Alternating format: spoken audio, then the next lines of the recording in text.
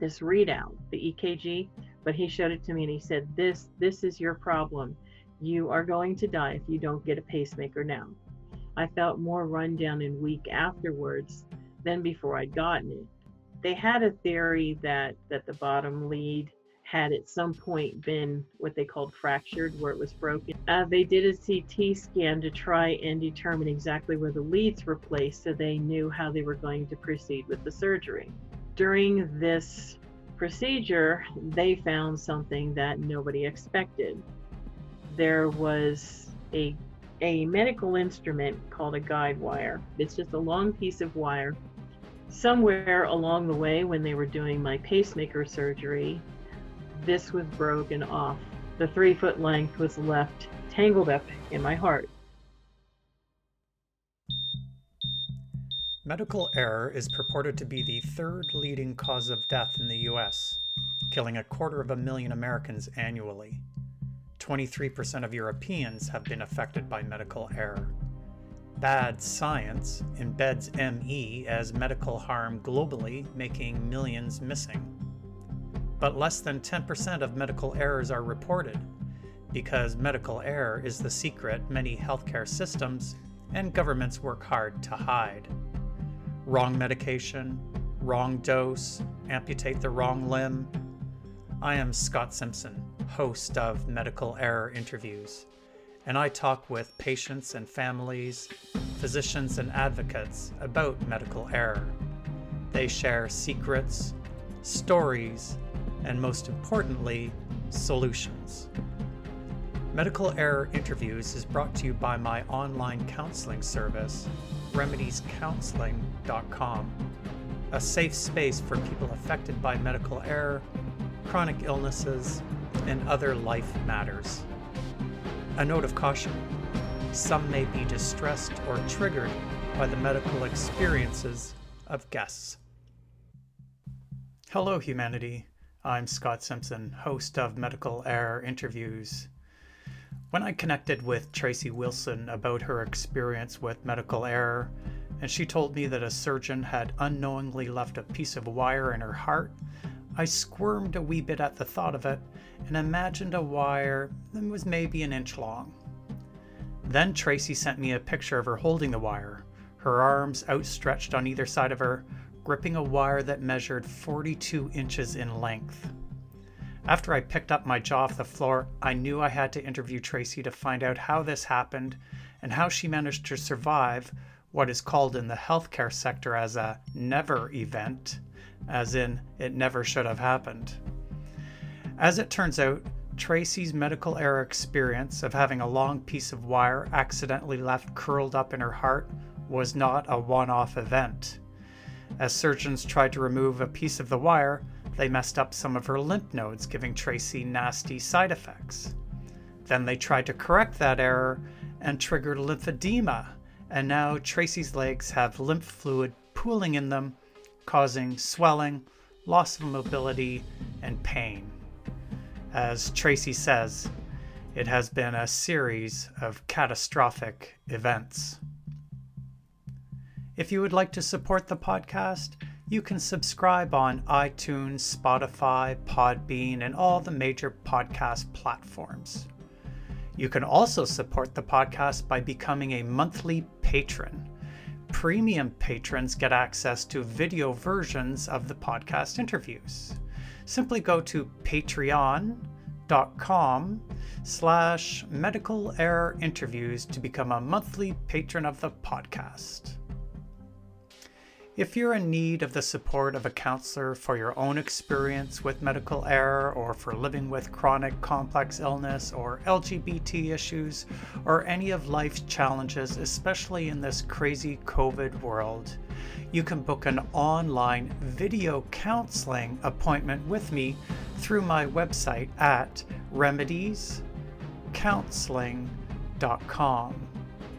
Now, here is my interview with Tracy Wilson, and a word of warning that some folks may be disturbed by Tracy's experiences with the healthcare system.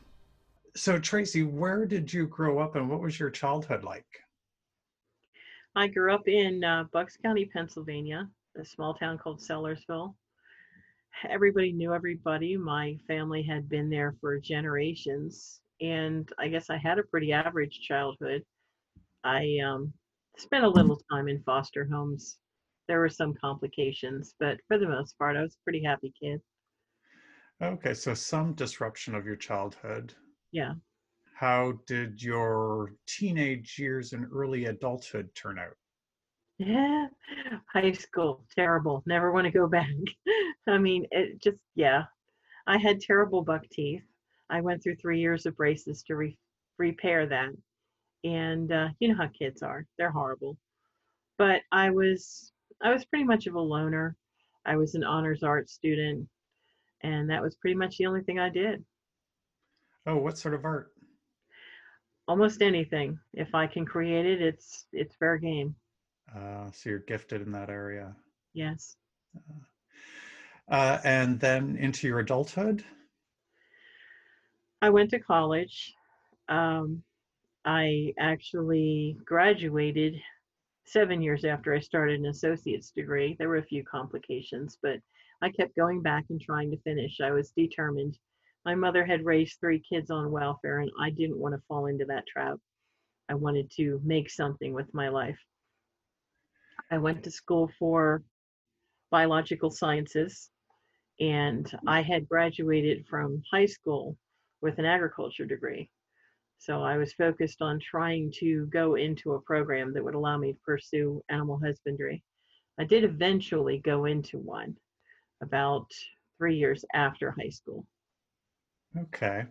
And today we're talking about your encounters with the healthcare system. Yes. So when did the big story that we're here to talk about, when did that actually start? About 2016, I had had some episodes of fainting. They weren't sure what was going on. My primary had looked into it. It was especially troubling because one of them occurred while I was driving. I felt it coming on and managed to get to the side of the road before I passed out. But it was problematic. I had been hospitalized for 5 days for them for observation, and at the end of that, my primary said, "I'm sending you to a cardiologist to be evaluated for something called vasovagal syncope," which I'd never heard of before. He said, "I And want you to check him to check you out for that and for bradycardia." okay, and what are those two things? Bradycardia is an exceptionally slow heartbeat, tend to drop your blood pressure quite a bit. Vasovagal syncope is a malfunction of the vagus nerve. I don't understand a lot of it myself, but the most common expressions of what happens that people would be familiar with are fainting at the sight of blood and narcolepsy. They're just triggers that cause a weird loss of consciousness. Okay, and narcolepsy is when people just fall asleep at the Hmm. snap of a finger. Okay, so the vagus nerve runs throughout the entire body. It's sort of a central nerve in our bodies. Yeah, it's a brain trigger that causes you to faint, and you have to find out what your trigger is. But not everybody has it. It's just the people that do. We have to figure out what our trigger is and deal with it. Okay, so he says he's going to send you to these specialists. To this cardiologist to be evaluated, and that was Dr. Demidi. Before he could see me, I had been put into a Holter monitor for evaluation. That's where they strap a mobile heart monitor onto you, and you basically go about your daily life. And they download the information periodically and check it. Well, during this time period, I had been on a medication called metoprolol, which is a heart med to control your heartbeat. It caused my heart to stop, and things got really crazy. I stopped for 2.3 seconds, and I had no idea. I was asleep at the time. But the next day, we got some frantic phone calls, and I wound up in the hospital. That was when I first encountered Dr. Demidi, and he was pushing very hard to put a pacemaker in. One of his colleagues was under the impression that it was possible it was caused by the medication I was on, and proposed that They take me off the med, keep me on monitoring in the hospital, and see how I did, which is how it played out. It turned out that it was probably the medication. I don't deal well with heart meds. I've had complications from all of them as we went through this. Okay. So it must have been a bit of a relief to find out that it was the medication that was causing your Very heart much to stop so. and then go off the medication, and that sort of solved. Yes, I didn't want a pacemaker. I was terrified of what it represented, that my heart couldn't handle doing it by itself anymore. So the medication explains why your heart stopped. Did it also explain why you're having the fainting spells? No, we continued to do some heart tests, stress tests, things like that to try and narrow down what it was, but he was still very determined that it was the pacemaker. He seemed focused on that he needed to do a pacemaker, that there was a problem with my heart. Okay, and that was the solution. We spent a good year arguing about it because I really didn't want it. And then what happened? We came to a point where I was fitted with a heart monitor, an internal heart monitor right here that he installed, and it was supposed to monitor me at all times. It had a constant upload, and he was going to see if he could figure out from that what exactly was going on. About a week and a half in, I had an episode where I felt really, really tired. I mean, the whole day, the whole 2 hours in the day I was dragging. I called their office and said, I just did a download, please check it. I got an immediate phone call back, you have to get in here. When I went in, he showed me this readout, the EKG, which I don't understand, but he showed it to me and he said, this is your problem. You are going to die if you don't get a pacemaker now. Wow. Yeah. At the time I was having problems with my son, and I wasn't able to divide my attention to be able to fight him anymore. So we went ahead and scheduled to have a pacemaker installed. Okay, so how long did you have to wait for that operation? I think we had this conversation around the very end of May, and the pacemaker was installed June 8th. And what year is that?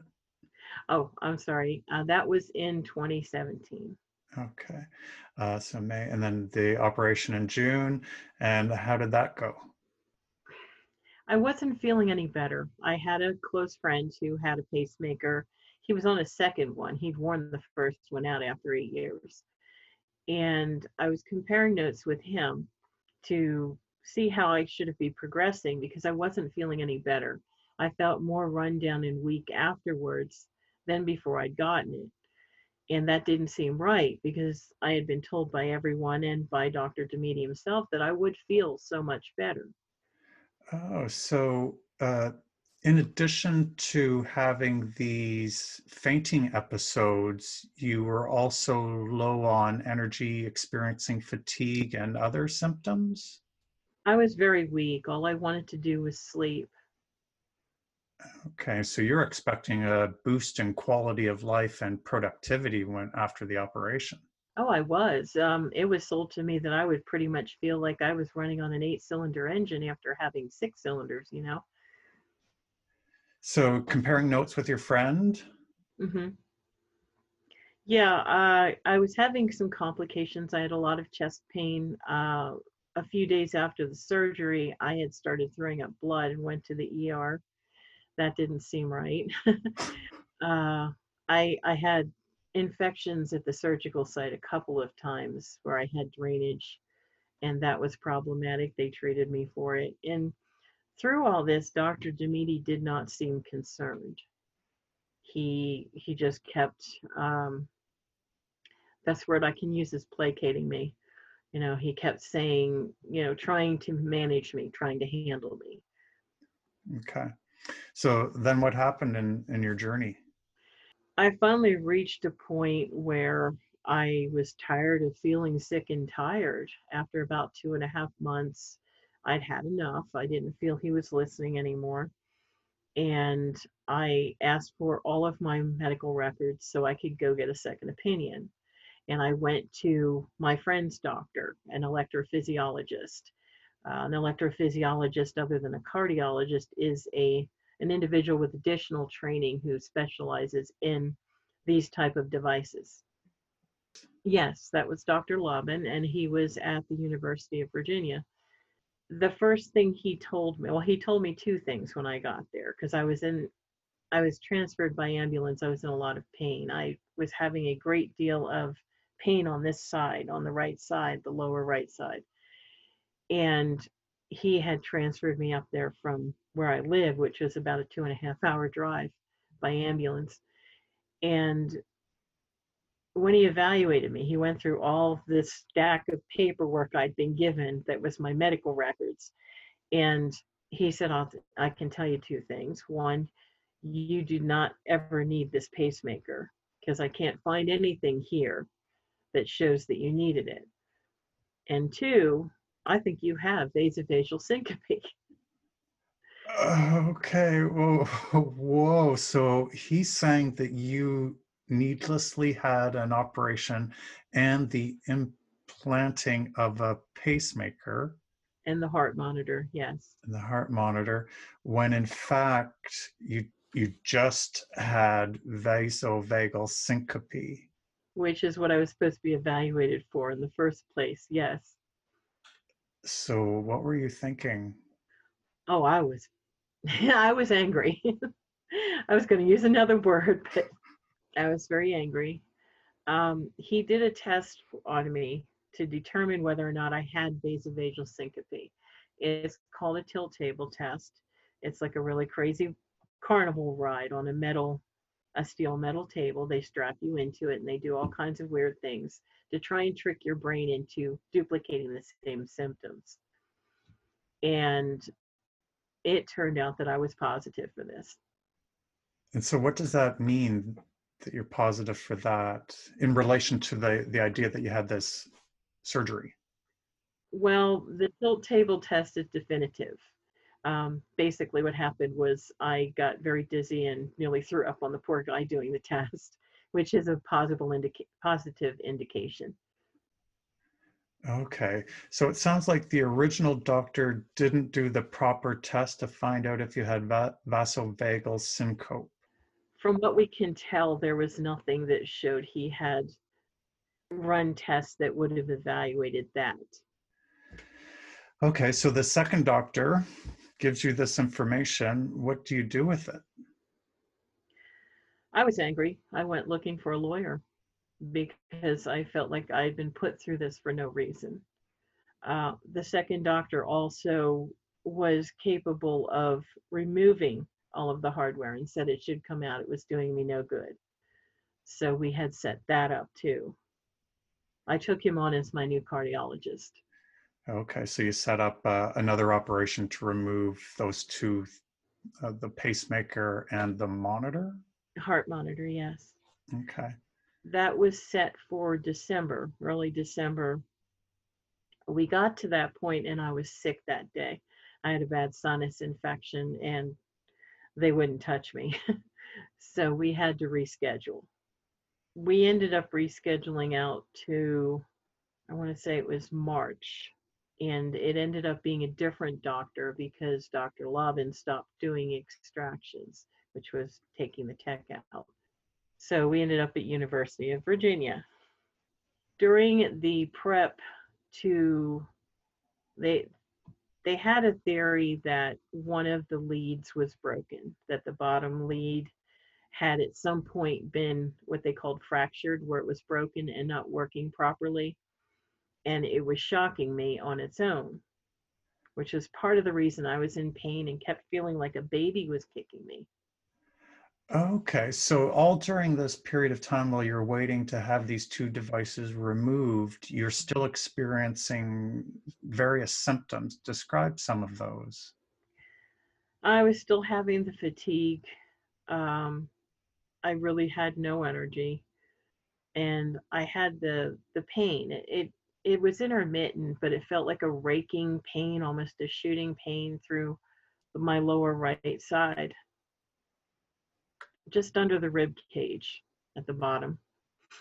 And so it must have been fairly painful if you had to be taken by an ambulance for an appointment. That particular day, yes, I was in a great deal of pain. I couldn't straighten up. I was screaming the whole way there. Wow.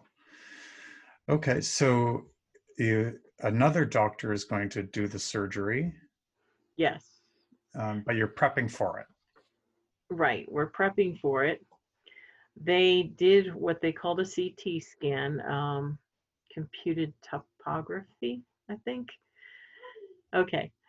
They did a CT scan to try and determine exactly where the leads were placed so they knew how they were going to proceed with the surgery. During this procedure, they found something that nobody expected. There was a, a medical instrument called a guide wire that's used to place the leads. It has a handle on it and has a very long, flexible, snaky piece to it.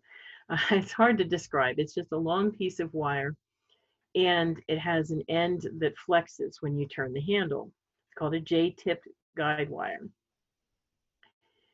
Somewhere along the way, when they were doing my pacemaker surgery, this was broken off, and the 3-foot length was left tangled up in my heart from the pocket down to my side, just Oh, short of my kidney.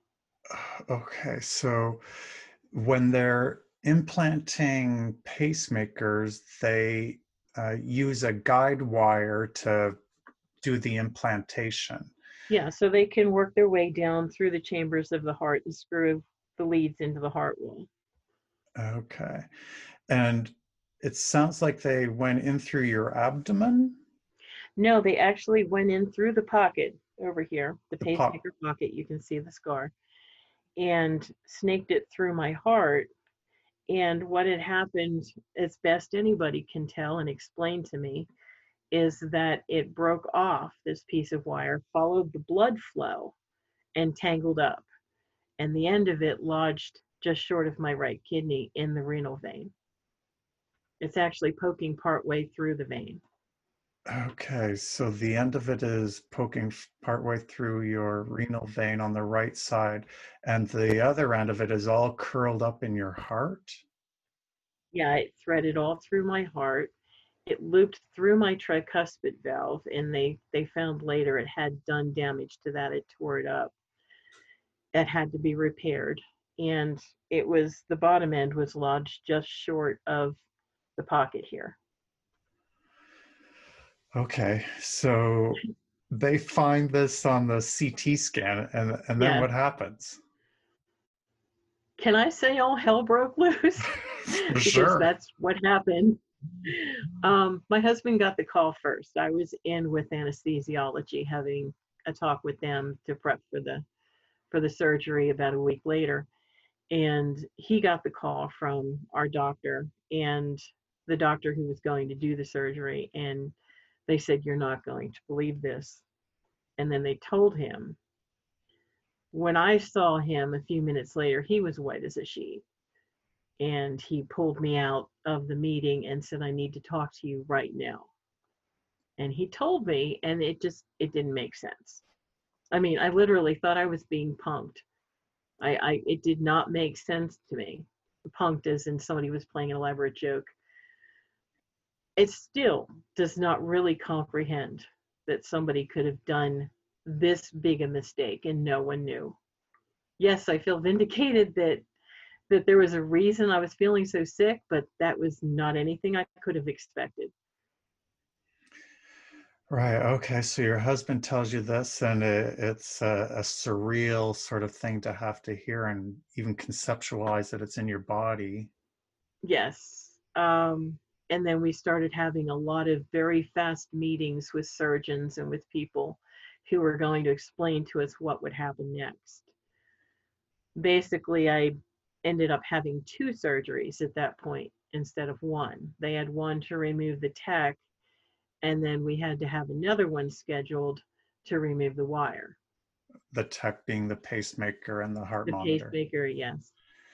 Okay. And you mentioned before that your GP, when he saw the results? He was my primary care doctor. He had been notified. I had had some back pain in November while this whole thing was going on. Before we even knew about the wire officially, I had had some back pain, and my neurologist had done x-rays to evaluate what was going on with my sciatica nerve. And radiologist for my neurologist had seen the wire and had the lower end, just a fragment of it because of where their scans were, and had notified him along with the scans that she sent that there was something there, that it looked like a wire and it needed to be evaluated right away. He did a few x-rays, just very non-specific ones, came back and told me he believed that it was a defect on the lens of the x-ray machine, that there was no reason a wire should be there, so it wasn't. Okay. Right? So he was later proven wrong. So you have the operation to remove the pacemaker and the heart monitor, and then you had to have a subsequent surgery to actually remove the wire. Yes, that was a lot more complicated. They had tried to remove the wire to see if they could get it out while they were doing the pacemaker removal, but it had apparently rubbed into several places in my heart wall and healed into it. So it was going to have to be cut out. Okay, so how did that go? It was most of the day, the surgery. It was several doctors involved. Dr. Tiemann at University of Virginia is the one who actually did the procedure. A very nice fellow. It scared me when I first met him because he's very, very young looking. And I was afraid they'd given me Doogie Howser. But he is very competent, a very good surgeon. They were able to get most of it out and repair the tricuspid valve that was torn with what they call a ring angioplasty. It's basically a little plastic ring that they stitch it around to kind of shore it up so it'll hold, because it was leaking very badly. Okay, so they had to put this plastic ring in because it was leaking badly and to sort of provide stability. So now you have this piece of plastic in your heart? Right. The way they did the procedure too was different. They did what they call a side entry thoracostomy, which a lot of words to explain. Instead of cutting me like this, they went in through my side, deflated my right lung, and accessed my heart from the inside. Oh, hmm. It was supposed to cut down on the risk of infection. And did it? No. Well, well, yeah. I did actually acquire an infection a few days after surgery. I think it was within a week, and ended up being taken back into surgery and having to have everything cleaned out, and we started over. Wow, okay. And because of that, I wound up on heavy duty antibiotics that kept me in the hospital for nearly 2 months. Wow, so you're Yeah, quite ill. yes. In addition to that, when they removed the wire, they were unable to get the bottom 3 inches. Every time they tried to mess with it, I started bleeding heavily. They were worried about catastrophic bleeding, so it was left in place. It was sutured into the wall of the vein and left there. Oh, so you've got this 3-inch piece of wire Hmm. permanently into your body now. Yes. And will that have future repercussions? We're still trying to determine that. Anytime you have metal embedded in the body, you're going to have some kind of particulate shedding of the component pieces. We are still trying to find out exactly what this is made of, as far as being, it was never intended to be left in the body. Yeah, so the toxicity of it is much an unknown. Yes. And was there any of the wires still had to be left in your heart? No, they were able to get all of that out. They had to cut it out of the heart wall in several places, but they were able to get it out. Okay. Now, I've talked to other folks who've tried to have medical malpractice lawsuits, and I know in California there's a cap of $250,000 that legally that's the most any patient who's Mhm. been harmed can get. And for that reason, it's really hard for anybody in California to get a lawyer to take on their case. And you're in West Virginia? I'm in West Virginia. We also have the same cap as far as the lower cap. For more grievous injury cases, it's a 500,000 cap, but you have to take into account, I mean, if they were able to win a lawsuit, they would still be having to pay their insurance company in some cases and having to pay their lawyer and expenses. Right. So, what did you choose to do? I ended up pursuing a lawsuit for a unnecessary procedure case and for the instrument left in my heart. I'm not happy with the law. West Virginia, there are some problems. I really think the way they deal with things, the way they don't allow the public to know anything about their doctor. I mean, there will be something that'll be entered that he had a malpractice suit, but as far as what the extent of the circumstances were, most people will not be given that information.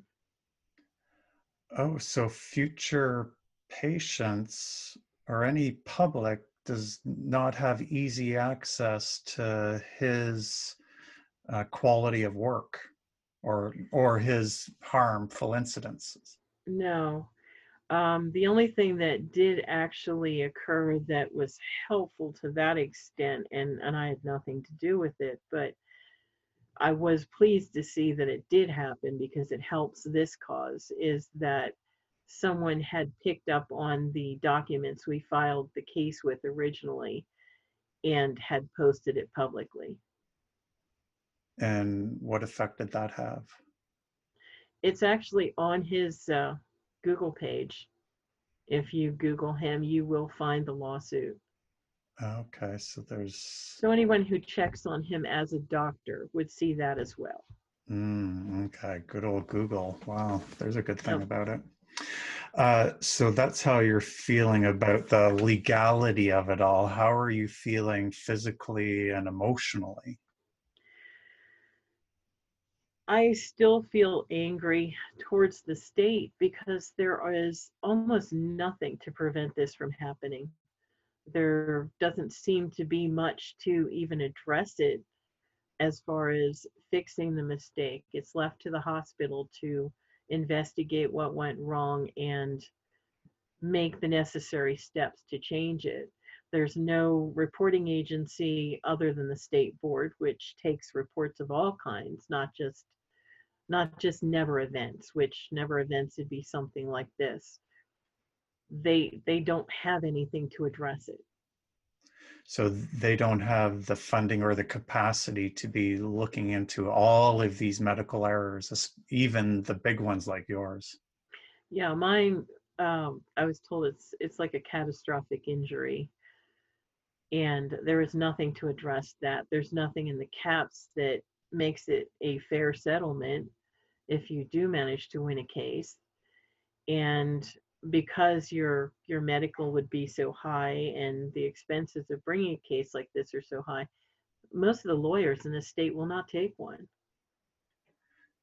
But somebody took yours. They did. He was the third one. The first two turned me down. Really, in spite of the evidence. I know when you showed me a picture or you sent me a picture, initially when you told me that they found a wire in your heart. I was thinking something, an inch or two long, but when you showed me that picture and your arms were outstretched. I actually have it next to me. It's actually longer than the 3 feet I thought it was. I just measured it. There it is. It's actually 42 inches long. 42 inches. That's 3.5 feet. I don't know if I can back up far enough for you to see the whole thing. Yeah, your arms are pretty much outstretched as far as they'll go. And that was in your body. That is just. That was tangled through my heart and lodged next to my kidney, yes. Wow. I can't understand how it could be missed. I mean, when you think about how things work in a procedure like that, it's not just the doctors. There's other people that are charged in the operating room with fail safes to make sure this doesn't happen. There are so many people that just did not accomplish their job that day for this to occur. Right. And it wasn't like you're in this entire journey, there was only the one really catastrophic experience. You had a number of medical errors throughout A the whole number of thing. failures of performance, yeah. So how are you doing psychologically? I have a deep distrust of the medical profession. I'm a real pain in the neck as a patient. I question everything now. Right. Yeah. And so because you're not perfectly healthy now, you still have to interact with the medical system. And so it's sort of like having to go back to the traumatized or the place of trauma. Yes. I I also have side effects that I have to deal with. Um, I'll have yearly checkups to make sure the valve repair is still good. When they tried to get that lower end of the wire, the piece that's still left in there, they went in through my groin. When they did that, they disrupted the lymph nodes that are in my groin and caused excessive lymph fluid leakage post surgery. In order to control that, they came up with the plan to kill the lymph nodes that were leaking with surgical glue. I had asked at the time, will this cause any problems? That, will it be any after effects? Like, no, don't worry about it. You have other lymph nodes and they'll take over the load. That didn't happen. I now have lymphedema in my right leg, stage 2, and starting stage 1 in my left because the lymph fluid does not drain. So lymphedema is. Um, well, stage 3, most people know as elephantitis. So all of this fluid is pooling in your legs. And it causes excessive swelling, loss of mobility. Sounds like it could also be painful. It is on at times very painful. And I've had one incident of cellulitis because of it, which is life threatening. Wow. And so this is just more medical errors after your big medical error. Yeah, it's been a series of catastrophic events. It has. So how have you managed to get through this with your sanity intact? I think life prepared me for this. I've just gotten used to hardship. And basically, it's okay, this is what we're doing now. All right.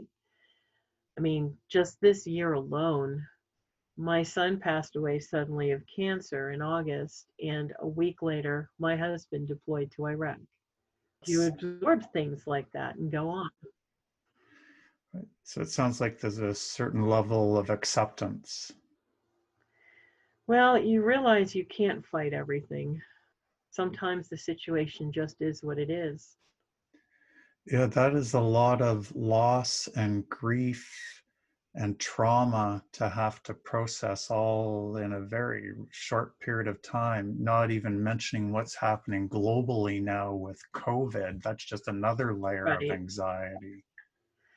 Yeah, it's especially hard on the military families because we can't have our loved one with us. We're a world away. Yeah. So how are you coping? Because all of the other people may not have experienced as, catastrophic events as you have had, but from your ability to survive through this, there are things that others can learn from you. I want to throw things at a wall day. I get very angry at times. Most of the time, I try not to dwell on it. It's the situation is what it is. And if you sit down and obsess about it, you just get all bound up.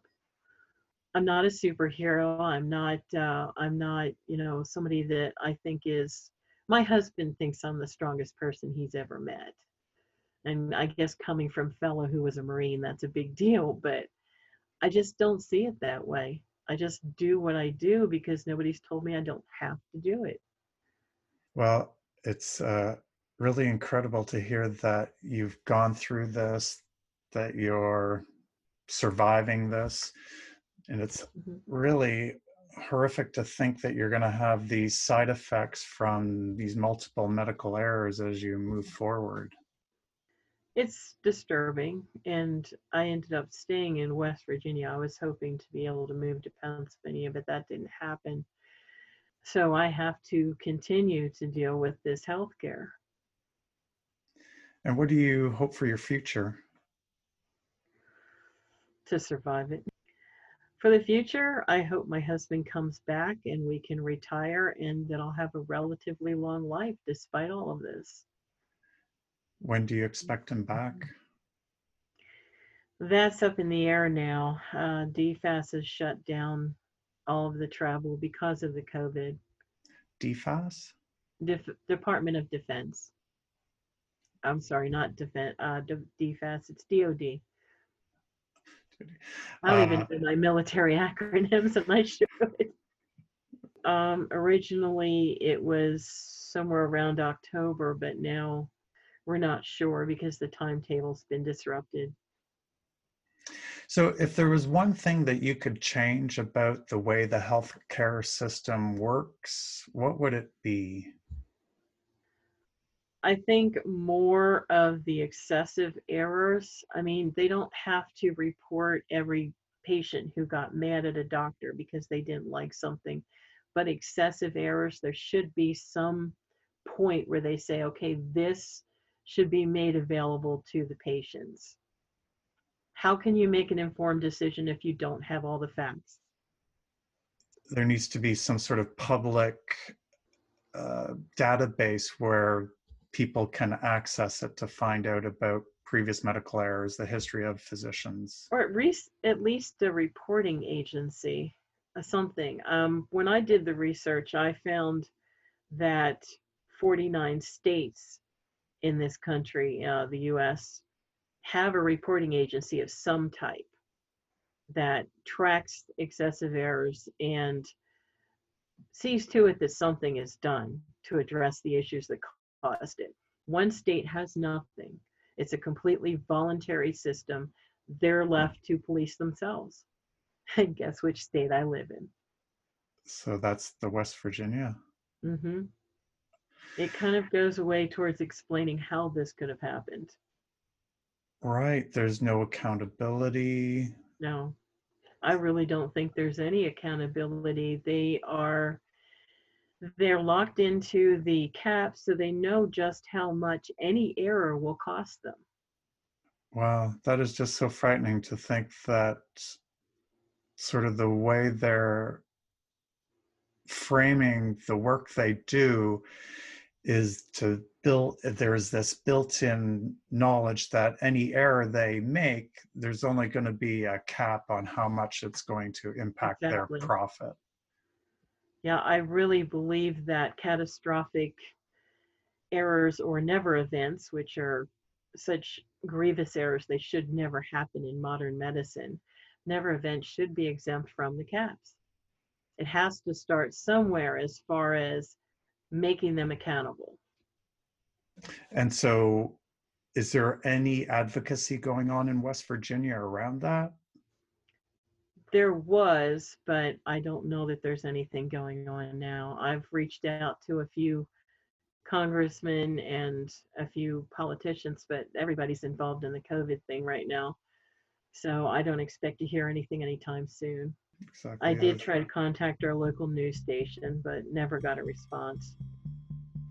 In this state, it is not required by any agency that they explain what happened. So I'll never get an explanation. I just have to make peace with this and go on with the rest of my life. And they never have to actually show to any reporting agency or anybody in authority that they addressed the problems that caused it. And I guess as far as going on, the one thing I wanted to say is I'm planning to get a phoenix tattoo because I thought it was appropriate. I don't want to have to look at the scar, and I've survived it and came back, so. Oh, so you're going to get the phoenix over top of the scar. Over the scar, yes. That seems very fitting and meaningful. It does to me. Well, Tracy, thank you so much for sharing your story. It's really shocking to hear. Thank you. Well, once again, we hear how the legal and medical systems are set up so that accountability and learning from our mistakes takes the backseat to profits. It is sobering to hear these stories of how our medical systems work and don't work, and how they deny, cover up, and defend wrongdoings. During this time of the COVID pandemic, a paradigm shift in healthcare may be afoot. Hopefully, the shift includes increased transparency, accountability, and the capacity for oversight to increase patient safety. If you would like to support the podcast, you can subscribe on iTunes, Spotify, Podbean, and all the major podcast platforms. You can also support the podcast by becoming a monthly patron. Premium patrons get access to video versions of the podcast interviews.